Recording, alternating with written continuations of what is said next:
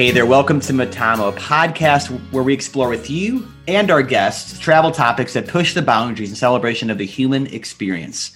I'm your co-host, Bob Spurl, here in Chicago, along with Greg Traverso out in Stockton, California, the founder of Matamo. Greg, great as always to be with you.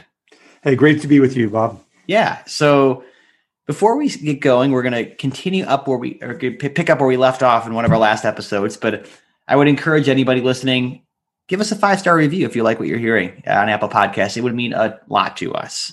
Yeah, thank you. We love hearing from the folks listening. And so in our last episode, Greg, you had talked about a couple of crazy days in Bangui in the Central African Republic. You saw a dictator who was a cannibal who had just been released from prison, I believe, in a limo. And you just happened to be there at this historic moment. And then also you got yourself chased by a kid with a screwdriver, and you're making your way around town trying to find a cholera shot. And then you get some nice hospitality too along the way with some folks who you're staying in their home. And fun times. Really interesting. Yeah. But I want to hear about this how you made it across you had about 1,000 miles left to the coast. And I want to hear the start of this where you talk about having this really, really, really awful ride in a paddy wagon. So first of all, what is a paddy wagon? And second of all, let's talk about that awful ride. Well, hopefully a paddy wagon, our listeners hopefully haven't been in one before, but this, I was really anxious, to get out, or not so much anxious, but just determined to move on to get to the coast. And, we're all, naturally drawn to adventure, but I was really looking forward to kind of getting across and eventually completing my goal of traveling and traversing the continent. Mm-hmm. I'm very excited about that. But finding a ride, I forget how I located this, but it was a paddy wagon, a converted paddy wagon into some kind of transportation vehicle to get people or whatever from one part of the country to the other. I forget what I paid, probably a couple dollars. And I got inside. It was pretty crowded, but it only got more and more crowded. And the problem with it, there was no windows, and the doors closed, so it was dark inside, and so many people, and they kept piling in. I remember I had to kind of go into this Zen-like, state to kind of get through this, because it was at least a couple hours that I remember. And it only got more crowded to the point where there was a point where my feet weren't even touching the ground, and I was sandwiched in this, and it was unsufferably hot and crowded. And if you're claustrophobic, you're probably turning off. Yeah. That sounds extremely frightening. It was, that was not a memory I cherish, but it was one that I went through. It certainly left me thinking. I remember getting out of that saying, I've crossed this continent almost, but this will probably be the last time I take a ride like that, or anything close to it. And I think it was, for the most part, because from there, I got another ride of some sort. I don't remember, but I ended up at the Cameroon border. I went through customs, didn't have to bribe my way in, got my visa for Cameroon, and got on a train. And that train was, nice, old, kind of felt like a colonial era train. Been on lots of trains in my life, even across Africa, but this one was nice. And there was, at one point, I'm looking out the window, we passed through the capital of Yaoundé and kind of going along. And I remember a man coming through with a cart, and he had apples on it, red apples. And I remember buying this apple, and eating this apple was glorious, incredible to find an apple, right? And so finally I made it to Douala, Cameroon, several hours of this train ride. And, it's on the Gulf of Guinea and the Atlantic Ocean. And I was able to have, pretty satisfied, but also very kind of worn out, haggard, and ready for, kind of getting clean and actually taking a shower. I hadn't really had a shower, I don't think, for many weeks. I took bucket baths on occasion, but so this whole idea of, a clean place to stay and it was something really on my mind. I did hear about a French mission hostel of sorts. And so I went there, found my way there somehow. And, I knocked on the door, and this French priest opened the door a bit. And he said, no, we don't, in French, of course, we don't have a place for you. I knocked again. I said, je suis américain. I forget, traverser, Congo. I said enough in French that he got the point. I just came across Africa, and he was like, oh, he opened the door, and I stayed there. And it was wonderful. I got brought up to my room. I get up there, and it was unbelievable. There were white linen sheets on the twin bed. There was an air conditioner inside the room on the wall, and it was ice cold. There was a little soda machine outside the room that had cold beers and sodas inside of this little machine. The only drawback was right there outside my room, there was a neighbor's yard, and there were two chimpanzees that were chained to these long chains in these shackles, these two adult chimps that were screeching and screaming and up in this tree. So it was very, very sad to see that. But beyond that, it was wonderful. I actually met a guy. He was actually, he was African. He was white African guy from Arusha, Tanzania, multi-generational family who talked to him quite a bit in English. And I really hadn't spoken English either for a long time. So that was just nice. And the French, the food was great. I got to eat as much as I wanted. I found myself kind of, I had left some money back in Nairobi in Kenya, but I had traveler's checks, but I was pretty much down to enough for a taxi ride to the airport. But then I learned that I needed money for a departure tax. It was $20 US. And I learned that I just didn't have the money. So I was in a bit of a pickle. And there was an Irish priest staying there. And right when I was really stressed and trying to figure this out, I met him, and I told him my dilemma, and he gave me the equivalent of $20. And I got his address. And so I promised to send that to him. And so I used that money to get my way out of the country. And I got to the airport and got on the plane and flew over Africa from Douala, Cameroon to Nairobi, and looked out my window and saw the second largest rainforest, the Congo Basin rainforest, below me.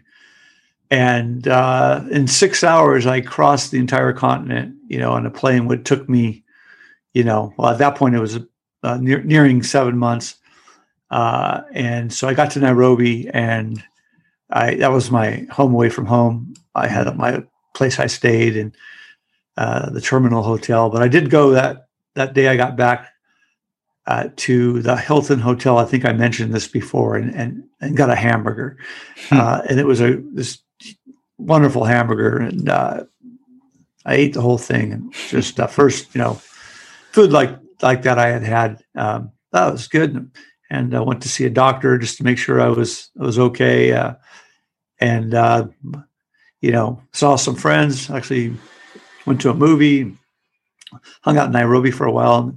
That kind of ended that trip anyways in Africa, my first major, trip, my biggest trip ever to Africa. And from there, I was moving on to India. But that's kind of my journey across Africa at this point in time. Wow. So you Yeah, that's got to be quite the thing where you're like, I spent months and months traversing this in 6 hours.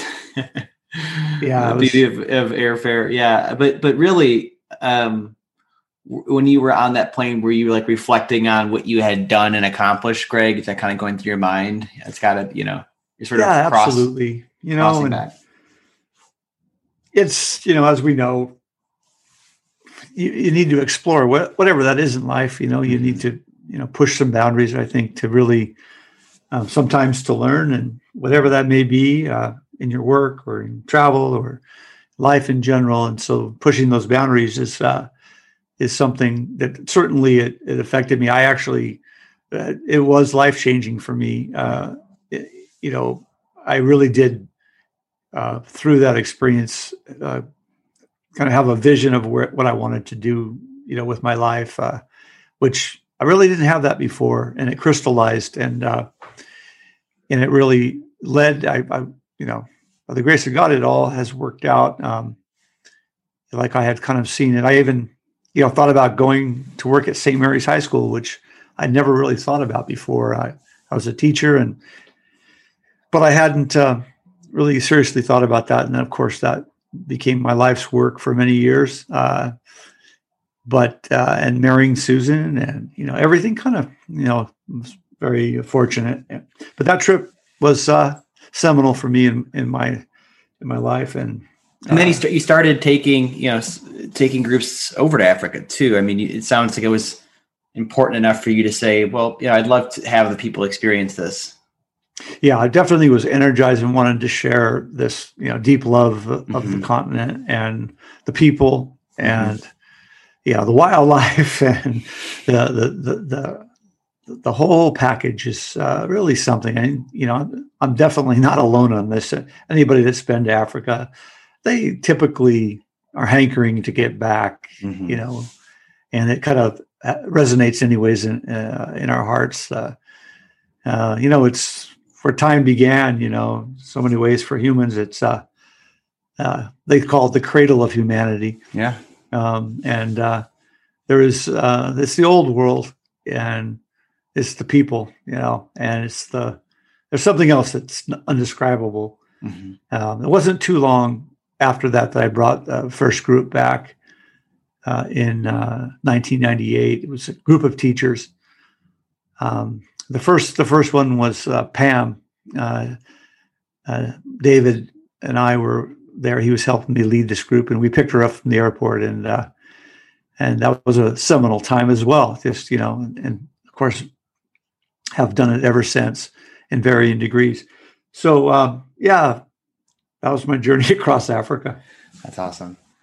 Well, anybody listening that is thinking, I'd like to take a journey across Africa, and maybe I'll take that 6-hour airplane ride instead of taking a Titanic ship across the Atlantic. I guess I just wanted to say, while that kind of summarizes the trip, there's so many stories I look forward to sharing, and so this won't end the kind of African expose of stories. There's all the there's kind of the overview times, but then there's the individual moments and things that have happened, and insights that I look forward to sharing. And that's just it. We've gone through the overview, but I think really what we're trying to accomplish with this podcast for our listeners that have been with us, and thank you again for starting this listening journey with us, is we want to really go deep on travel, not just in Africa, but travel worldwide, maybe travel in your own backyard.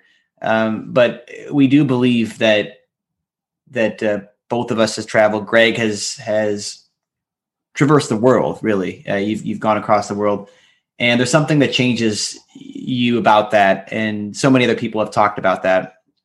And we want to get to the bottom of that and really discover and explore that, and maybe challenge you or get you hopeful for your next trip, and consider where that might be. So I think, Bob, too, just to say, we are naturally drawn to adventure,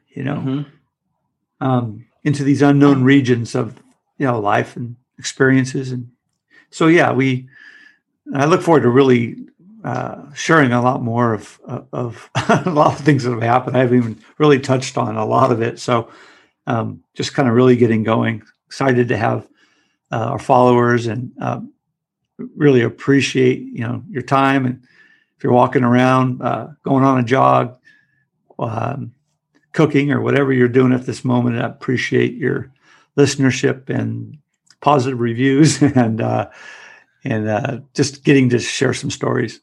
Yeah. Greg's got more stories. I am confident of that. Anybody listening, Greg's got plenty of amazing stories, and we've got guests with plenty of amazing stories, and we're going to continue to roll out guests, which we're really excited about too, Greg. So again, as Greg mentioned, positive reviews are that's our fuel. That's our energy. It keeps us going. So, give us a 5-star review if you like what you're listening to. And if you're thinking maybe I want to explore a trip in the near future, when the time is right for me, go to metamo.travel, metamo.travel, and you can explore some of the amazing journeys that Greg and his team have curated. And there's some really amazing things you can do. And they're all different parts of East Africa. Just to take a look at metamo.travel and see what kind of piques your interest.